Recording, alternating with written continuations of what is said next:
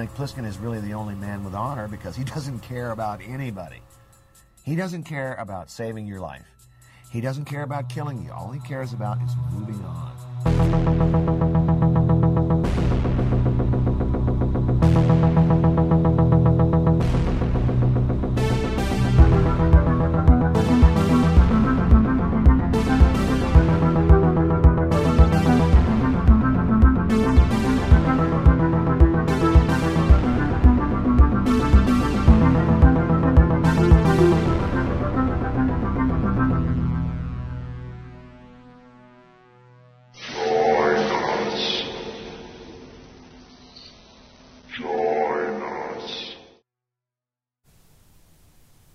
Kind of funny how many movies that we've seen from the past have predicted the near future to be total dog shit, and then that time has come and gone. That near future they predicted, it's like, oh man, it's actually kind of worse now, but in ways that are just like more subtle than these movies. Yes.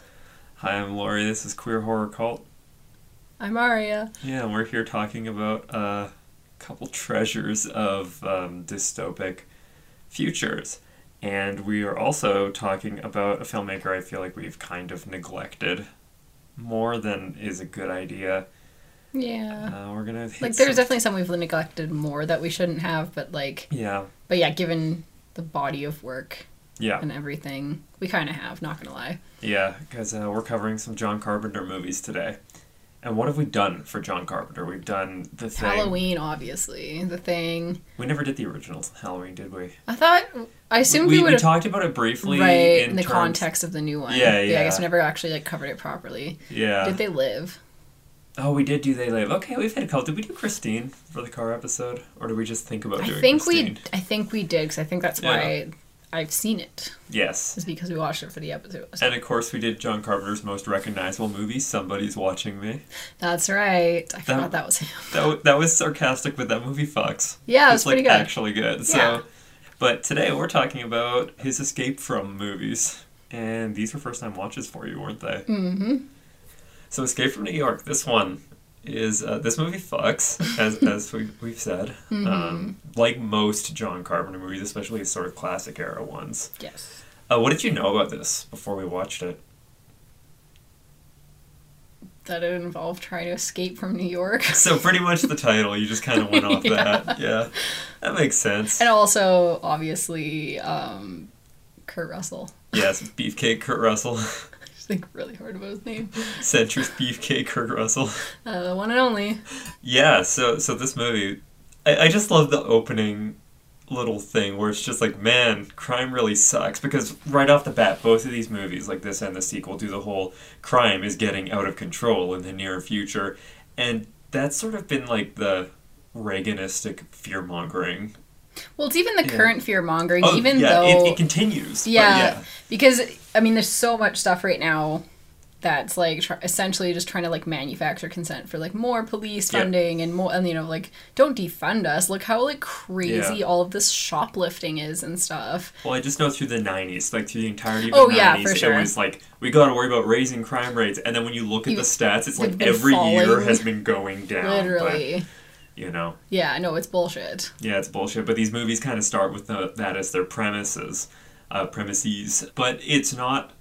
There's the ambiguity there of whether it's like, is this just legit what's happening in the movie, or is this the justification of these people? Because when you start picking apart their whole plan, you realize like, oh, these guys aren't so good, and the movie sort of depicts that. Mm-hmm. But they decided to turn Manhattan Island into a prison. That's kind of great, and it's like reverse gentrification, and I'm sort of into it. Yeah, I guess that's the Western kind of look at it. Because I'm just like, otherwise I'm like, oh, they, the most, and this is not going to be the same, obviously, but the most analogous kind of comparison I can think is like, oh, they turned it into Gaza. Yeah, you said that to a big open-air prison. Like, right off the little intro explaining shit for Escape from LA, you're like, this is just Gaza Strip. Basically. Pretty much, and it's like, yeah, you're not fucking wrong. And again, it's not like, I'm not going to collapse it to say it's the same in terms of like, ethno-racial, political, religious conflict and like stuff like that, but in terms of just like taking an area that people live in and have homes in and stuff, and being like, we're gonna build a big wall around it, and just like, you're trapped in it now. Yeah. And that always goes back to this idea of this like open air prison. Yeah. And so yes, I definitely thought of that. That it was described. Yeah, definitely. But yeah, so Manhattan Island is now a big prison with all these rules, like once you go in, you don't come out. If you try to come out, they'll just shoot you dead. Or as the intro has, where those dudes are on that shitty little raft they built, the helicopter's just like, you have 10 seconds to turn around. It's like, okay, my guy, the fucking turning radius on this raft is not that good. No, especially when you're like paddling like, with your hands. Yeah, he's got like 2 milk jugs and he's trying to paddle his way down the fucking river. Yeah. So they get blown up, and it's a nice little dummy shot thing, because who doesn't love a good dummy shot? Mm-hmm. We are a fan of a good dummy shot on this podcast. Oh yeah, but then we get the crux of the movie is Air Force One is hijacked somewhere over Manhattan or over New York in the sort of area, and I fucking love the hijackers on this. They're so based. It's just like, there's just this lady with this gun, like, reminds me of the Patty Hearst shirt poster sort of thing, but she's saying stuff like, fuck racism, fuck exploitation of the working class. Fuck American imperialism. Yeah, and it's just like, oh, dude. I know. I was just like, I'm pretty sure I follow her on Twitter. Yeah, basically. Like, straight up. And I'm just thinking, like, I don't want to be uncouth, but I'd totally suck her dick. But anyway, so yeah, she hijacks the plane, and the president gets in his little escape pod. It's like this egg, just egg. And the president, of course, is Donald Pleasance, because, in the I love how it's like, oh man, crime, and if, coding it, minorities are getting out of control, we need to get back to American roots, and then they just have, like, this British guy as president. It's like, he's still white, so they're fine with it. Exactly. But it's interesting that that's overlooked, given their, like, whole, where's the birth certificate kind of thing. But again, we know why that is. They're going to say Ted Cruz can run for president, who's born in Canada. Yeah. I know he has American, like, citizenship and whatever, so he's, like, technically qualified, but, like, he literally wasn't born in America. Think he'd also be disqualified on the same grounds that, like, a serial killer can't be, like, they can't profit from their crimes. Only a convicted one. Yeah. Oh, fair enough. Yeah, they never actually caught him. Yeah. I think they did have it, like, posthumously, and then you just end up being some guy. Of course, this may be a false flag. Yeah, that's true. But anyway, so yeah, the president crash lands, and he's got this briefcase handcuffed to him, and so... Just normal presidential things. Yeah, and so I think it's Lee Van Cleef plays the fucking... He's like the cowboy, the bad guy in every Western.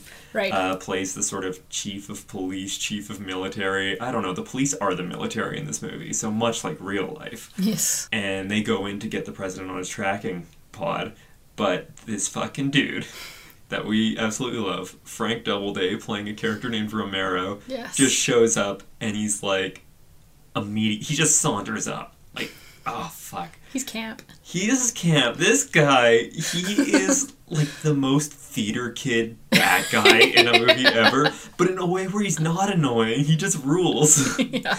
Like, he is the hegemonic theater kid, and then also the exception that proves the rule to how annoying they can be.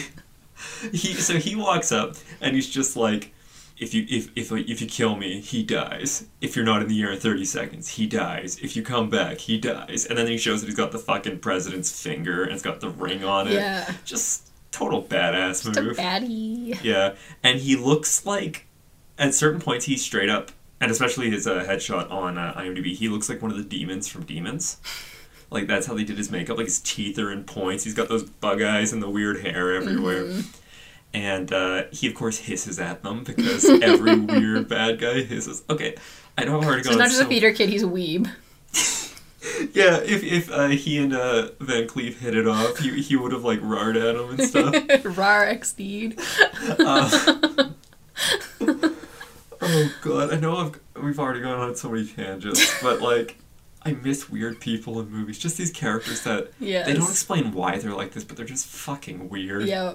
Just for the sake of it. We do need more of those. It makes it so much more interesting. But yeah, so that's kind of the setup for this movie, in that President is stuck in New York, and some weird goblin dude has him and showed his finger off, and they're like, oh, we're fucked because we need the president by this time. Otherwise, we're super fucked. Because even though it's 1997, the Soviet Union still exists. Yeah, made in 81. Yeah. So the Soviet Union existed when this movie was made, and they're just like, that's not going anywhere. And they optimistically, yes, were like, it's going to still exist in 97. Anyway, so yeah, there's like some kind of meeting going on between like Russia, China, the U.S., and it has to do with like preventing nuclear meltdown. Yeah, some kind of nuclear treaty. Yes, and so if the president is not like able to make an appearance, then that's going to look really bad, and this could fall through and mark, basically the end of the world. Yeah, but then it turns out that they don't actually need the president; they need the tape he has in his briefcase because that has all the information they need, and that's like the one sort of maybe I just didn't pay attention, but kind of the glaring plot hole of just like, yo. Did the guy who recorded the tape die and I missed that? Or did they not make another one? Or do they not have the files that he was reading from?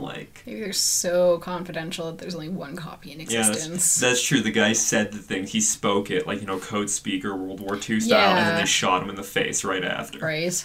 But yeah, so that's the problem. And we cut to Snake Plissken, played by Kurt Russell, totally ripped off for the Metal Gear Solid games, and they got more and more egregious with each one. Just we're gonna take your name, your look, everything about you. Because I heard them be like, Snake Plissken. I was like, hey, I know that name for some reason. And then, because I've never played Metal Gear Solid, but I had friends who were super into it. And so after when you mentioned it, I'm like, oh, that's where I know it from, not from the actual source. Yeah.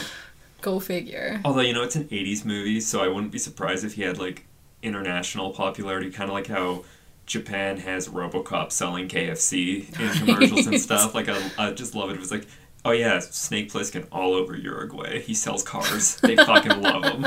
That would rule. That would. And I mean that unironically. That would fucking rule. Me too. But yeah, so Snake Plissken has been arrested, and I really like that they are vague as shit as to his backstory. Mm-hmm. Apparently, there is a deleted scene. I remember seeing this on the DVD showing him sort of escaping a robbery. Oh, okay. And then he gets arrested. He doesn't manage to get away. And they just got rid of it. And I think that's great. Because they talk about it a Yeah, they mention it, but rather than be too explicit. That he was trying to steal something, I think I remember what they said where it seemed like it was a national security kind of thing. Yeah. But I don't remember exactly what and where. Yeah, but I mean, I like how it makes the world feel a little more lived in. It doesn't do the whole CSI thing where it's one expert to another. Let me tell you about DNA, the genetic makeup of everything. More just you're doing something you weren't supposed to do. Yeah, it's just bad boy. We're spectators to this. We're not being having the plot handed to us in little bite-sized morsels. Anyway, so they give him a plea deal where it's you get a full pardon of all your fucking crimes if you just go to New York and find the president and escape from New York. Yeah. So many times in this movie, I'm kind of surprised they didn't milk it more, where it's just hey, man, if we don't do this, then the Duke's going to take over the city. He's I've got no time. I've got to escape from New York. Exactly. But yeah, so they're going to give him a pardon, and they're oh, we just have to give you a little injection, and they do, and then I love how the scientist guy is I'm not going to be Goebbels right now, or we're not just going to do this gross-ass experimentation where he injects me. He's you have to fucking tell him that I just gave him death serum. Because they put explosive charges in his jugulars that it's Battle Royale style. If you don't do it in the time limit, your fucking neck's going to explode. Yeah. Yeah, got a little Belko kind of situation. Fuck, there's a movie I barely remember. It was fun. Yeah. Yeah, so that's the deal. And that's why he's gonna actually go in and do the job rather than just fly his glider, his little weird plane, to Canada. I think that's explicitly what they say in the movie. It's you can't go to Canada with your plane because your head will blow off. Didn't they tell him an X-ray neutralizes it though? So yeah. Yeah, but because I guess because I remember it's after a certain amount of there's a countdown. It'll automatically it dissolves. I guess can they detonate it beforehand? Because if not, then just fly to Canada and free healthcare. Yeah, it's free healthcare. Get an X-ray. Yeah. Oh, but since it's free healthcare, he'll be waiting in the hospital so long. You know what? At that point, Canada's probably fallen. Yeah, it's true. It's part of the Soviet Union now. Probably. Yeah, isn't that right, comrade? So, yeah, he's going to go to New York, and we get a lovely, fun scene of him in his little glider thing flying directly at the trade towers, and it's like that still exists. That's 1981. They could do this kind of thing.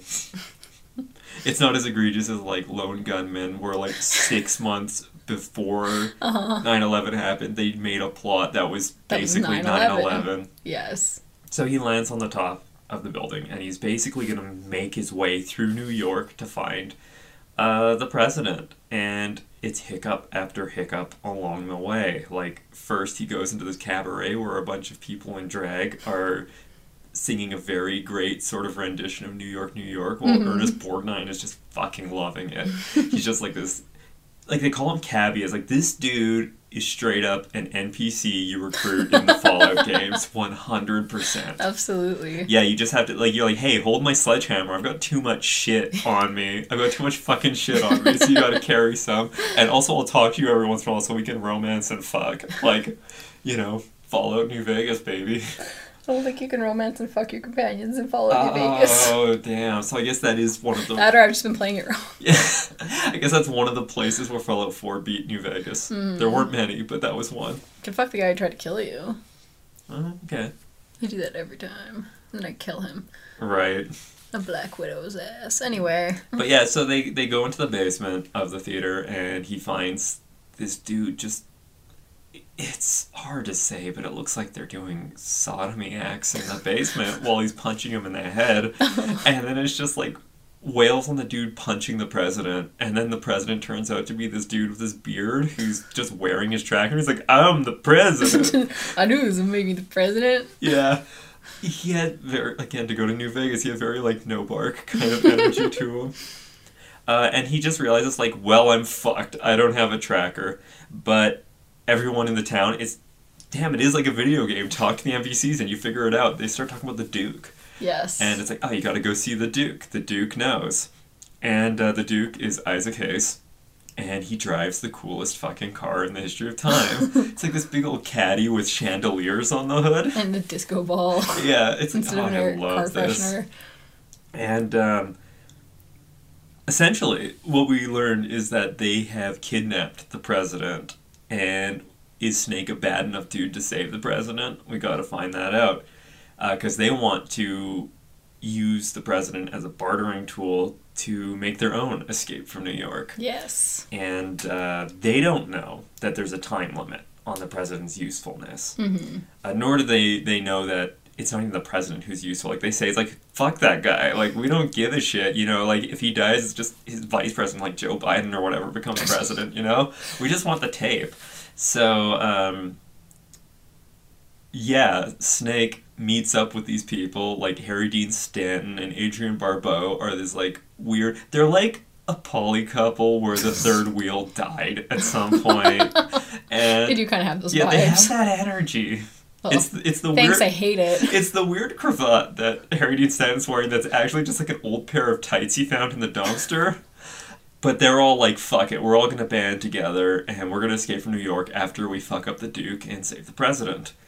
Here's one thing I really liked about Snake in this movie is that he could just easily be playing them the whole time. I was like, I'll get you out of New York. And I'm still not convinced he wasn't, or like that he was telling the truth. Like, he might have just been like, fuck you guys, I'll shoot you. Yeah. But he uses that, and he does grow a bit of a heart in that he, like, kind of feels sad when they get blown up a little bit. But they go to save the president at the Duke's house, and I just absolutely fucking love how they just give that Frank Doubleday guy his time to shine. The theater dude is just mincing all around the fucking, like, set piece. So yeah, he's just, chewing the scenery in, like, the greatest way possible. And it's a total tragedy when Harry Dean Stanton stabs him. And we all feel kind of sad and mourn his loss. Maybe it's just me. I'm saying we all, but it's just like, maybe I'm the royal we. I'm the only one who loves Romero. But through all of this, while Barbeau and Stanton are saving the president or trying to get him out, Kurt Russell got kidnapped by the Duke, or captured, and made to fight this fucking pit fighter. And again, I think I mentioned this by the time it happened in the sequel, but is it a rule that every dystopic universe has to have its own Thunderdome?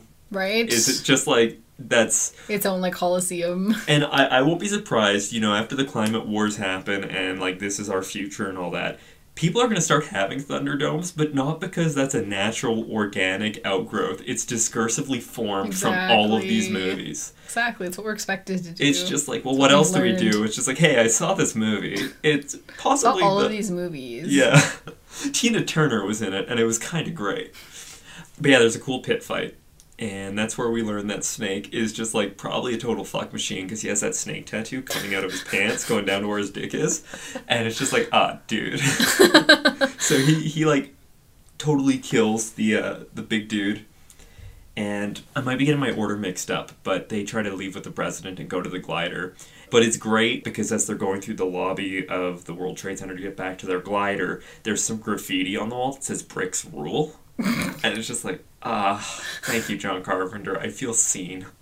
Dumb racism happens because they always happen in these dumb 80s movies. Mm-hmm. I think it in a really gross way because there's so many good ways it does this. The movie's replicating westerns. Yeah. Just like he did with Assault on Precinct 13. It's so clearly doing a western thing. Like he has the shootouts and the draw things. Balloon, so of course they have type. the in giant scare quotes, here come the savage natives coming in, right? And it's they're literally, like, when you look at the cast, it's like, oh, they actually have, like, Native American guys that just, like, they yell some racist stuff at them and shoot them. And it's this weird fucking blip in this movie that seems, I mean, as much as a movie like this can be, pretty apolitical. And then this happens, and it's just like, ugh. Of course, when the Duke catches up to him, there's a great moment where it's like, hey, the car won't start. Let's check the engine. And they open it, and there's just a dude in there. Just this guy pops up with a gun. He's just like, hello. And I just love to think that, you know, the trade tower's tall. It took a while to get up there, but still, they had enough time to just completely remove the engine. And just like, all right, you're just going to hide in here, because he's going to take this car specifically. Eventually, they've got the president, and they're like, let's fucking leave. Let's leave on the bridge where we have the map to the landmines. And of course, they fucking suck at escaping, you know. They're not good at escape from New York. Yeah, they're not good at escaping from New York. Yeah, so the cabbie blows up, and that's probably the single saddest part of the whole fucking movie. And Barbeau has like a gun battle with the Duke that doesn't go so well, and you know, it's like, hey, at least you tried. Yeah. Once again, we pull the at least you tried cake out of the trash after Bart dumped it there. And at the end, there's a little standoff against the Duke, and the president wastes him with an Uzi. And just I was just like, this seems racist. I can't quite put my finger on it. I don't like the dynamics of it's just like, yes, the imperialist president saves the day by shooting the bad guy who wants to free the downtrodden people. Who wants, like, amnesty for all of the, like, political prisoners. Yeah, like, so only Snake and the president managed to escape from New York. They neutralize the bombs in his neck. Snake gets his pardon. And, very last second. And then we get a great little ending where he just does a little fuck you on the American people, on the world's people. Yes. Where it's just like the president.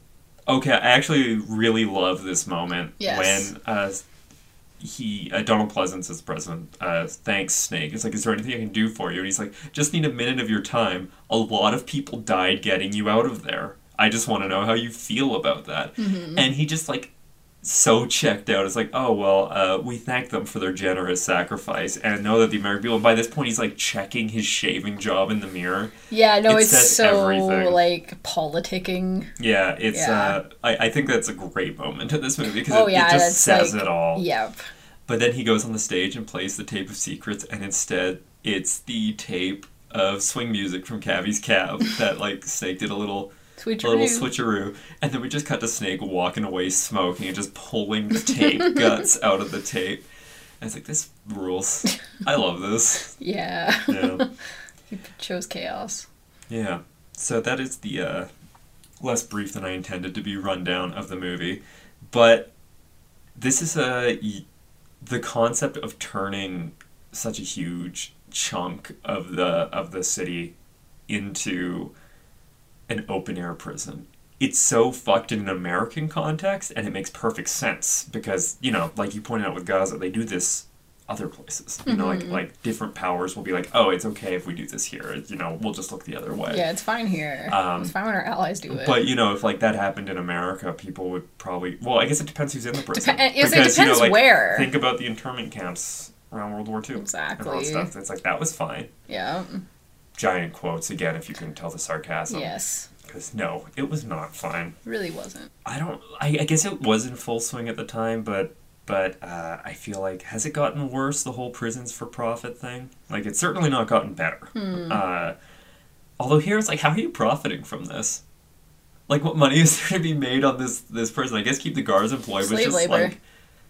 But the people in the prison, do they use them for anything? Oh, you mean in the movies? Yeah, sorry. in the I thought movie. you meant like in real life. And I'm like, Oh, no, yeah. Oh, no, in okay, real life, sorry, it's like about... such a gross... That's what I meant. Like, the movie, that's where I think it differs from real life. Because it really just feels like, here's the refuse of humanity. No, I think that it's just like the normal prison function, which is exactly that. It's like, where do we put all these undesirables and this like excess of like... Yeah, the unemployed and the racialized and the undesirables that we don't want to actually have to like encounter or deal with. Yeah. We just throw them in prison. Put a giant wall around them. Yeah. It is interesting though that Manhattan went that way, and it's like, this is around when we're getting to the cleaning up of New York. Like, it wasn't that far in the distance. And I like that this movie is just like, let's go the other way. Rather than Disneyfying New York, we're gonna Alcatraz its ass. Yes. What did you think of this one? Did you like this movie? Yeah, it was fun. Yeah.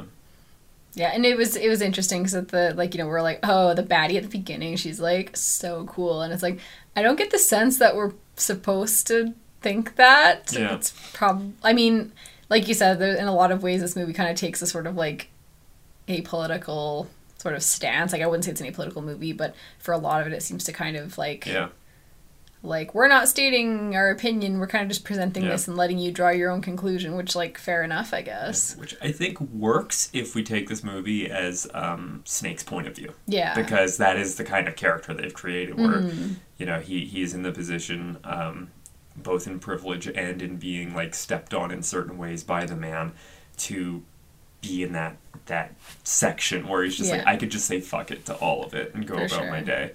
Because, I don't think the movie really condemns her so much, unless you think the movie is endorsing the prison and endorsing the people. Which I don't, I don't if anything, it's maybe more like the hijackers is like, oh, this is kind of ridiculous. Yeah. Like, the stuff that she's saying, what? Or maybe it's just one of those things where, you know, like, you see what you want to see. Yeah, and that's quite often the case, right? Yeah. Because I don't think the movie is, especially when you take Snake's take of it, like, you cannot for a second say this movie, not that you are, but you can't say for a second this movie's pro the military that controls this prison thing. No, but then kick their asses. But then everyone who is imprisoned is seen as pretty much a scumbag. Yeah. You know, so it's... Yeah, Cabby's the exception. Yeah, Cabby rules. We love Cabby. I have started writing /fiction of Cabby and Romero. It's very great. Oh dear. Yeah. It's called A Skeet Car Named Desire. Jesus Christ. I don't fucking know. In terms of the body of John Carpenter's work that you've seen, what do you think of this one? Yeah, no, I think it's solid for sure. Like, there are some that I haven't, you know, I've seen once and it's been years kind of thing, so I don't necessarily remember them super well. That is fair enough. Like, overall, I think it's a lot of fun. It's really good. It's, you know, different from the, like, horror stuff. Yeah. But it's still, like, good story, interesting. Yeah. It still fits into the sort of, like, genre stuff that he's doing without being horror. That's, exactly. Because he did very good action movies and good thrillers and stuff like that, too. Mm-hmm. Like, you have, as far as I know, you haven't seen it yet, but Assault on Precinct 13's really solid. You could almost see that as, like, the progenitor of this movie in a lot of ways. Okay. Yeah, I haven't seen it. That one really was him just, I think he's even said, like, he's doing his Western, it's a modern, at the time, modern version of that, 100%. Got it. And I really like the way that they... Like, I think I've mentioned talking about the Romero character, but just everyone in general, it does feel like he's walking into this world that's been created, yet we don't get tons of... We get the exposition telling us, setting up the world at large. Like, this is the state of things. This is where we're going, or at least America at large. Mm-hmm. But then as soon as he's in New York, we just kind of are shown as of much of the society that's risen up in this prison as he's privy to. Mm-hmm. And I think that's really interesting because it looks like it's a good sense of world building without feeling the need to expound on it needlessly. No, it's like, there's a cabaret. Yep, there's like a guy in charge. Yep, there's a store called Chock full of nuts. Yes. And there's chuds. Yeah. But yeah, it was good. It was good.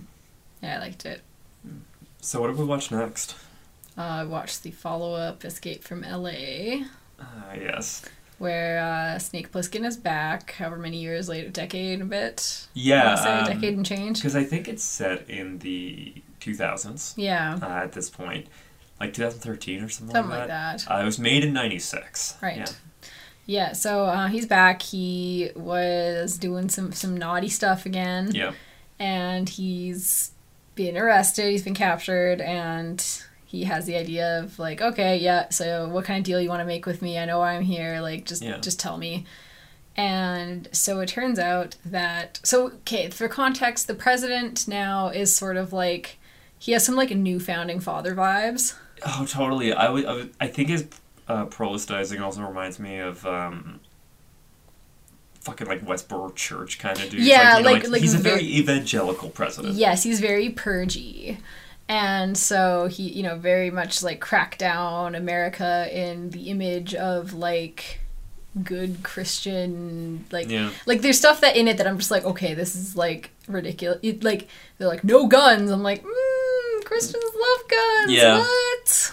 And I mean, it's no it's red kind meat. Of, I'm it's like, kind of been that way for a long ranching. Time with the NRA and all that for being around forever.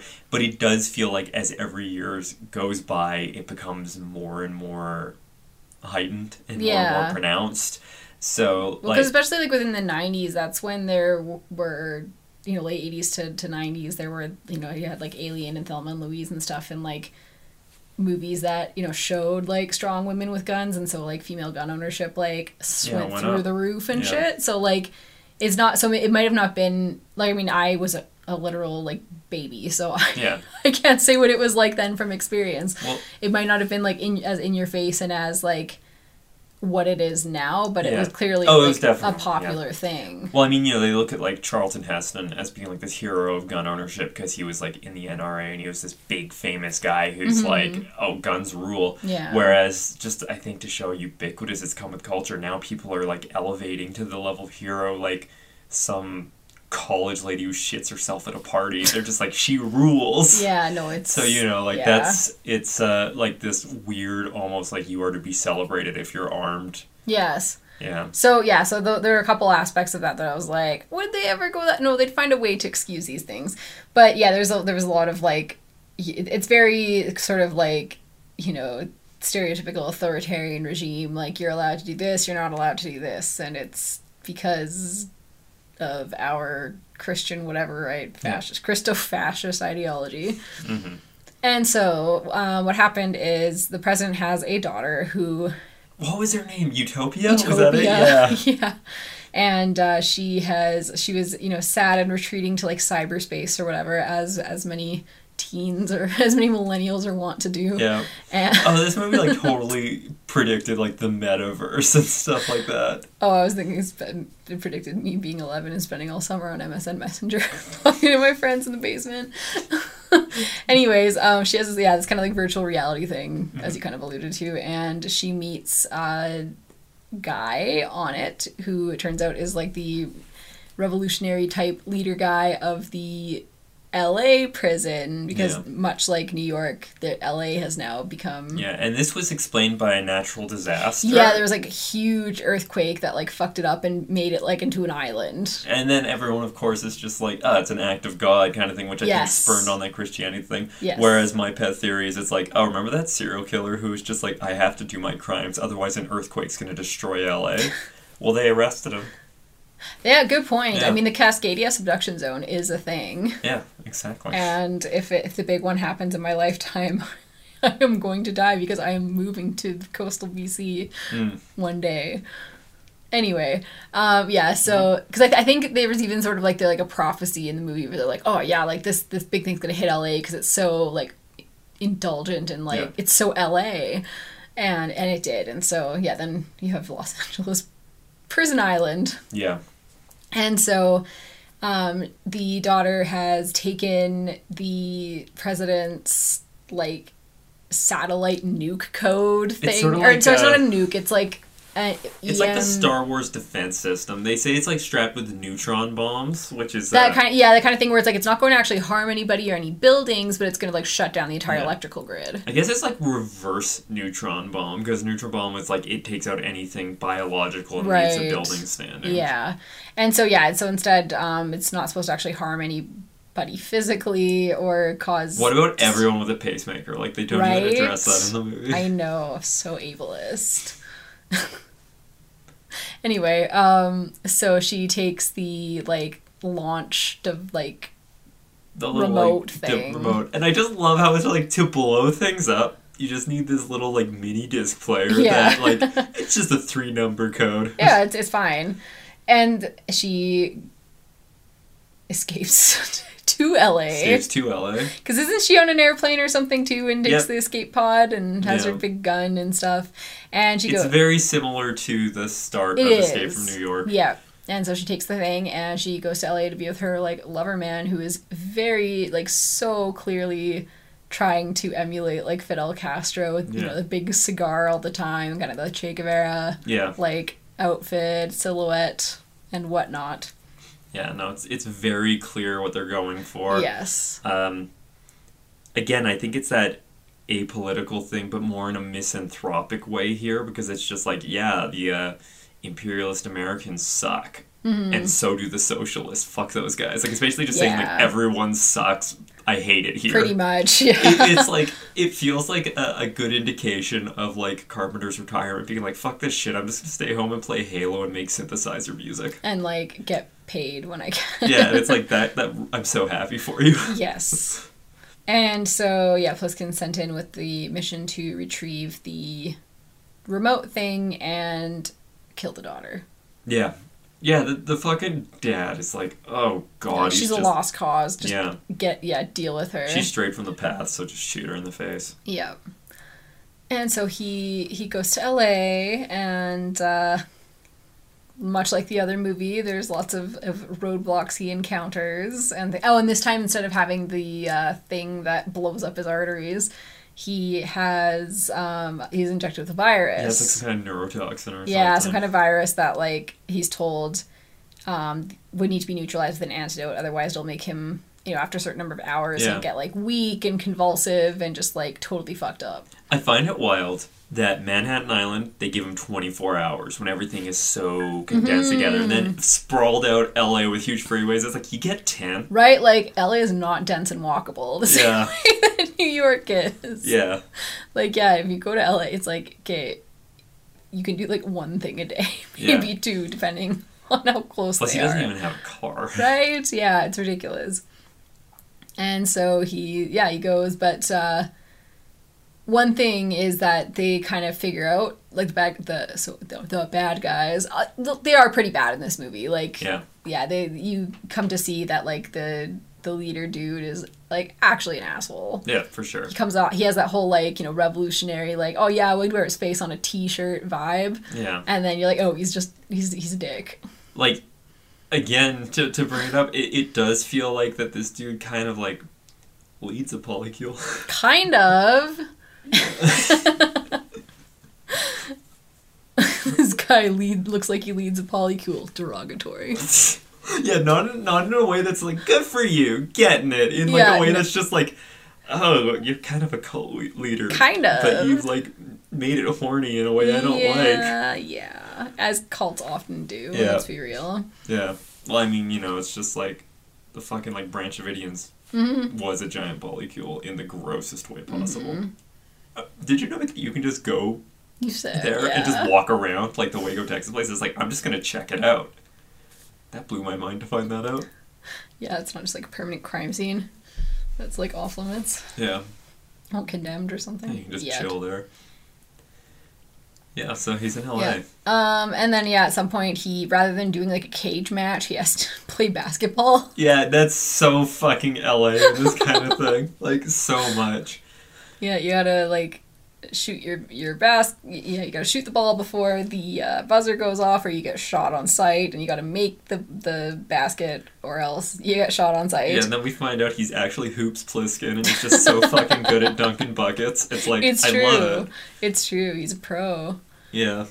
And, of course, the guy, when he, like, totally actually wins his, like, basketball game that no one's ever won, ever, he's just like, I'm gonna fucking shoot him anyway, because this is not a See, good we don't look like for him. me. He has no sense of, like, honor, and you can't... He just couldn't die honorably. He's a petty bitch. You cannot trust him. Yeah. Come on, gangsters keep their word. But he's a fake-ass gangster. Yeah. Even going up to this point and beyond it, sure runs into an interesting cast of characters. Yes. Like, and they went really well with the actors in this one. Definitely. Like, sort of playing the Lee Van Cleef kind of fill-in character. We have Stacy Keach, who, you know, he's in Road Games. He's in a pretty bad cannibal movie. Steve Buscemi plays the sort of, like, slick-talking, like, hey, I can make you famous. Yeah. Boulevard of the Stars. Like, I know Steve Buscemi was not the actor. Like, he kind of big in the late 80s, early 90s, or through the 90s. But it's funny that he's not in the New York one, he's in the LA one. Right. Yeah. He works it, though. He does a good job of playing what I imagine is Carpenter satirizing every sleazy agent he's ever, like, run into. Yeah, easily. So much of this, even though the film isn't about the film industry, you just get these little things where it feels like it's just jabs at Hollywood culture, like, constantly. In LA. Yeah. Fucking Bruce Campbell is in this, and I love his role in this. It's so creepy. He plays the Surgeon General of Beverly Hills, and he just has, like, this...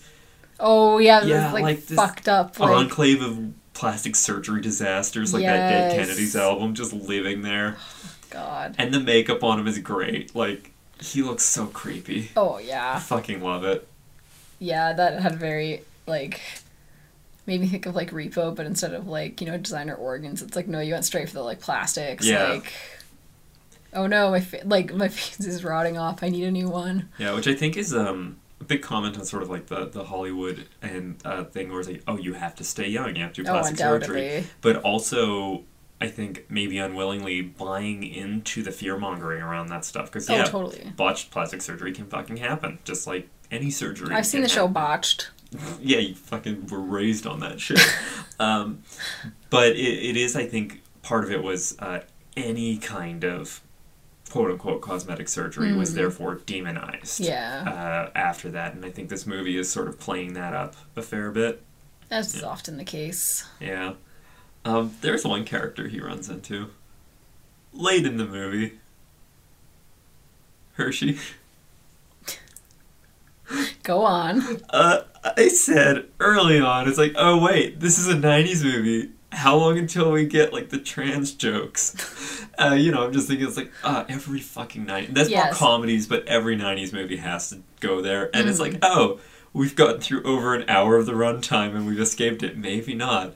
Lo and behold, he goes to this big steamer ship and runs into Hershey, this character. Also, that buys into the weird racialization going into this movie, where the gangs are much more racialized. Yeah, you have the Korean dragons and the, yeah. Which I think, yes, there are gangs that do operate come out of different cultural pockets and all that stuff. Sure. But I also think that's a lot of the fear-mongering around gangs, too. Especially LA. And I think it makes a little more sense in the context of this movie if you really double down on the notion that it's a prison.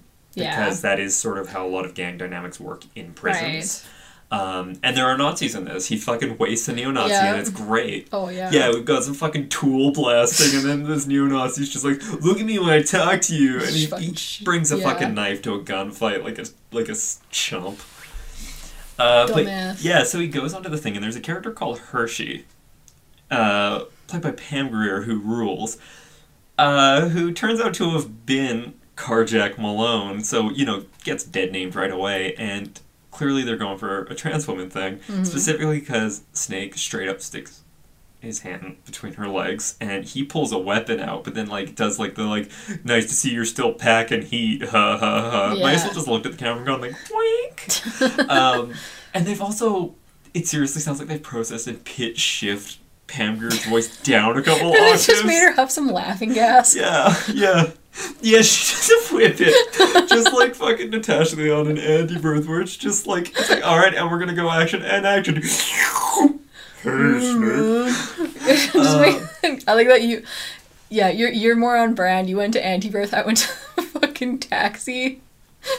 I haven't seen Taxi though, so. Oh, I saw that as a kid with my cousins, Yeah. and that's one of those ones that's like, if I revisited it, I'd be like, this is not a good movie, but like, we loved it. There are so many movies from my youth that it's like, even if people are starting to say, it's like, hey, it actually is good, even though it got dunked on, it's like, I'm not gonna rewatch it. Yeah. I'm not gonna put probably would myself rewatch through it, let's that. be real. Yeah, you Yeah, would. there's a point where they think they're gonna like blow the place up because they're like releasing all this gas. And they're like, you idiot, it's laughing gas. And then their voices do that. So, Oh my god. so yes, I definitely thought of Yeah. that. Okay. Yeah. Well, it shows our upbringings. Yes. It shows the kind of neighborhoods I grew up with in England and Australia, where it's just like, yeah, huffing solvents and stuff. That was we had PSAs weekly where it's like, hey, we found more like used spray paint cans and bags full of gold spray paint. Don't huff them. Yes, please. Like, it was a fucking Please, kids. weekly PSA in my school. Oy. Anyway, so they got that in there. They They did. went full 90s. Oh, and the funny thing was, you said you'd seen this movie before, but you forgot that particular part. I saw this like when it was a new Yeah, release. Like, yeah, I think yeah. I was living in Australia it's been a long when it came time. on video, so it's been 25 years. Yeah, so I Yeah. think you'll be forgiven for forgetting, but you're just Yeah. like, oh my god, I was kidding. Yeah, maybe it was deep in the back of my brain. Yes, this Yeah. movie. So, Yeah, so the idea is that the leader dude has the remote, and he actually knows what it's for yeah. in this one. So he, they basically like, okay, we want a helicopter to get out of here. But the Duke wanted everybody out, whereas Yeah. this guy seems to be like just him. Yeah, but he plays it up where he's like, everyone, hey, we're all gonna escape. And then they send one yeah, helicopter, and it's it's like, I need one helicopter for me specifically. exactly. So it's like, ooh, a little bit more self-centered here, and like, Yeah, because maybe the Duke would have been like, yeah, fuck all y'all, like blow up the bridge or something. yeah. But we don't know that. Whereas this guy was very clearly like, yeah, I want out of here, and then like fuck the rest of you. Yeah. And so our team of hooligans is gonna go and foil their plans Yeah. and then escape from LA. They are kind of hooligans more in this one. They're sort of scampish. They are. Yeah, they get up to hijinks, What manner of scamp are they? basically. Yeah, it was like maybe hooligans wasn't the best. Ruffians? Yeah. Because I learned that hooligans can be, when I was in Germany, they're like, so like hooligans can be a term for like neo-Nazis. I was like, oh. Oh, okay. Right? I think I remember you telling me. Yeah, and that. I was like, that's new to me because I know you'll have like the like footy hooligans and Right. stuff. Like I remember being in Rome. I think the other day there was that Liverpool game, and my aunt was warning us like, don't go downtown. There's all these hooligans. Right. She doesn't speak much English, but she's like hooligans. Yeah. And it's like, okay, I understood that that very was clearly. fun.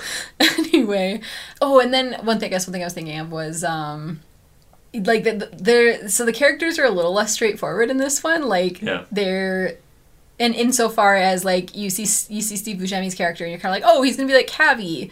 Yeah. You get that vibe, like he's gonna be like the helpful NPC, and then it turns out he's like a double-crossing SOB. Yeah. But then he's also like very self-interested, and he's like, you know what, friendship with the leader guy is off. Yeah. I am no longer best friends. Yes, he's no longer my brother in Christ. I am now best friends with Snake Plissken. Exactly, or at least I want to be. Did you see the follow-up to that meme? There's another one after that I'm no longer best friends with, where it's like, friendship restored. We are now all friends. And there's just pictures of the three of them being friends, and it's so wholesome. That's so nice. I love it. Yes, that's wonderful. Thank you. You're welcome. Yeah, Buscemi really much embodies, like, it's about the friends we made along the way. He really does. Friends we make and lose and make and lose Yeah. and we make. and do what we can to try and stay alive. Yeah, he doesn't die in this one. No, I mean, he jumps off the plane when he thinks, like, he's so funny. He's so, like, in it for himself that he's, like, the little rat that, like, jumps off the ship as soon as it starts, like, getting too on fire or whatever. Yeah. And, so, yeah, he's, like, literally in the helicopter to escape and then sees that they're gonna get, like, nuked. And he just bails. Just jumps out. And then once he's on the ground and they get hit and he's like, wait, come back for me! And it's like, buddy. My guy. My guy. That was, they fucking did Hershey dirty in this one, where it's just like, oh, you've helped us, now we're just gonna blow up everyone who's not Snake and the President daughter. Yeah. They just fucking get set on fire in the back of the helicopter. Yeah. It's like, oh, that's great. Yes, Thank you this for is this. a hate crime, thank you. Yeah. You hate to see it. But then we get to the ending, don't we? Yeah, so Pliskin, they're flying to, meet the medical team, the president and stuff, so they're like, we're going to give you the thing, and you're going to neutralize this virus that is fucking me up. So so on the way there, he instructs the daughter to, like, jump out of the plane. Yeah. And basically, like, run for your life and hope that you survive because I was supposed to kill you. And then he slips the little disc launcher thing into her pocket before she bails. And then, but she gets caught. Yeah. Just as Snake's about to give the fake one, she gets caught, and I'm like, I'm going to take hers. But turns out he did, like, He's playing, like, 12-dimensional chess. Yeah, he totally, like, Princess Brided this guy's ass. Totally. Like, he knew she was gonna get caught. Because, it's one of those moments where you think, like, oh, he has his heart grew 3 sizes, and he has a little bit of, like, empathy, and then it's like, no, he was planning on her to get caught. Yeah, totally. Like, she's just a pawn in my game. Yeah. And so... And they check it, too, and they see that it's the right disc because it has the little red dot on it. Yes. Even though in probably the world's biggest moment of foreshadowing in the history of cinema, there's this, like, random moment where all of a sudden... Steve Buscemi says to her, she's like, hey, give me your red nail polish. Specifically, your red nail polish. She's like, sure. Can make it look and then he does the dot. It's like, now it looks exactly like the real one. Yes. And then the scene just ends, and it goes to a different scene. It's like, I wonder if that's going to happen. Right. And then it turns out that Snake's pulling another one over on them in that he's using the hologram projecting his image technology that they use in the beginning. Yeah. To make it so he can't, like, bash their brains in when they're trying to like, fuck him over. Yeah. Yeah, and especially But they did fuck him over because it turns out the virus is just a very, like, accelerated version of the flu. It's like, you'll be fine tomorrow, you dumb shit. Yeah, like, and somebody actually said something about that in LA. They're like, oh, yeah, and they say that this virus is going to kill it. Like, they sounded like a conspiracy theorist, but then it turns out they were right. Yeah. And so, he gets away. And he just says... fuck the world. Yeah, he's like, fuck everybody. Because he's like, so at this point, there's, like, an attack being launched on the U.S. Like, I know there's ships coming from Cuba, and there's, like, and so they're like, in retaliation, we're gonna, like, basically shut down the power grid in, like, the global south. Yeah. And so Pliskin's like, well, okay, if we shut down the global south, they win. He's just the third world. If we shut down the U.S., they win. He's like, so fuck it. I'm gonna shut everybody down. I'm gonna disappear. Yeah. And I love how the code to destroy the entire world is 666. Like, if I found that thing, that would probably be the first one I did. It's like, oh, It needs 3 digits? Well, first I'd do 420, and it wouldn't work, so then I'd do 666. Yeah. I'll try and fit 69 in there somehow, because I am a literal child. Yeah. And then he has, like, the like final moment that I think doesn't hit as hard as it was supposed to, where he's like, welcome to the human race, and then just like this like sort of techno infused 90s soundtrack song kicks up. And I don't think this movie was as banger as New York. It really suffered from a lot of the like mid-90s computer graphics not aging too well, but I think also in a way where maybe it's just me, but there's a lot of action set pieces in this. And I thought the one that was really interesting was the car chase. And then the hang glider thing was so phony, the surfing scene was so stupid. And I think it really was because the car chase was an actual car chase. Right. And that looked great. Crashing cars, blowing them up, taking out dudes on motorbikes. It's like, that was cool. And the other ones were like, he's... Especially the surfing one, where he's, like, blue screened in front of it, and he just, like, thumbs up, high fives the other surfer dude, and then turns his board and just, like, jumps off and lands in the car, and he's like, hey, guys. Yeah. And it's just like, oh, my God. Oh, dear. And I think it just totally undercuts the sort of tone the movie's going for. Right. You know, like, if that was in, like, some kind of MacGruber-ass thing, Sure. it'd be like, yeah, that fits perfectly. Yes, absolutely. Yeah. Well. Yeah, that's the perfect place where it would fit. Yeah, like, so much. Like, the fucking hang glider scene, where they're just, like, going around in circles, going pew, pew, pew, shooting at the guys, and all the people with guns that have been, like, you know, they're all fucking armed, are just like, shit, we cannot shoot down these guys on the very slow gliders that are, like, 15 feet above our head with no cover. We're fucked. Whatever. Santa Ana wins. Yeah. But I do have a pet theory about these two movies. Okay. And it is, and I don't think it's a pet theory, I think it's a pet fact. All right. Snake Plissken is a chaser. Brick's rule written on the wall. Did he write it? He stood in front of it. He posed. You know, it's kind of like someone who sees, like, a no smoking sign that just, like, smokes next to us, like, take a picture. Or, like, when we took pictures of the, like, eat pussy, it's vegan graffiti in Rome, right? He's just like Brick's rule. And then in this one, he's like, sees he's feeling runs a into Hershey, and he's just like, you know, he's kind of shitty about it, but I think that's just his, like, tough guy. His tough guy, like, posturing, like, you know, that gross sort of, like, internalized transphobia crap, where it's just like, oh, I can't play my hand, even though, you know, Hershey's, like, the baddest person here since I got here. Mm-hmm. And, you know, he's fucking chaser energy. 100%. And I'm not even saying that necessarily in a derogatory way. It's just, it's a fact. Chaser neutral. Yeah. Chaotic neutral chaser. That's Snake Plissken. All right. Yeah.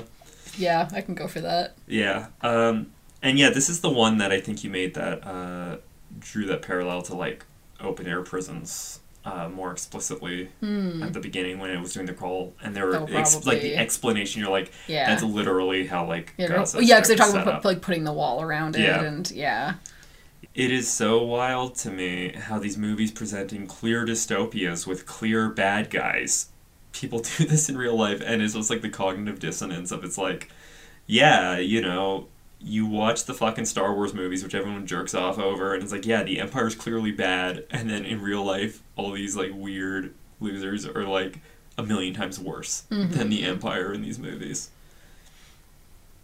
I hate it. I hate it here. I need them to make the third one Escape from Earth so I can be in it, and then Snake Plissken can chase me. In a friendship way. In a polyplatonic. Oh my god. You mean friends? Sorry, in a polyqueer platonic. I mean, if you really think about it, the sitcom Friends was about that. I never watched it, so I wouldn't know. Good. Yeah, we're already pretty far into this, so I guess we should just very briefly touch on the third thing we watched, because we thought we would not have enough to fill an episode. So we started in the East Coast with Escape from New York, and then we went to the West Coast. Escape from LA. Then we decided, fuck it, we're going back east, and we accidentally tripped over our own dicks and went flying way far east and landed right in Italy, where we watched Escape from the Bronx, the Italian ripoff. I wish we watched Escape from the Bronx in Italy. Oh, that would have been great.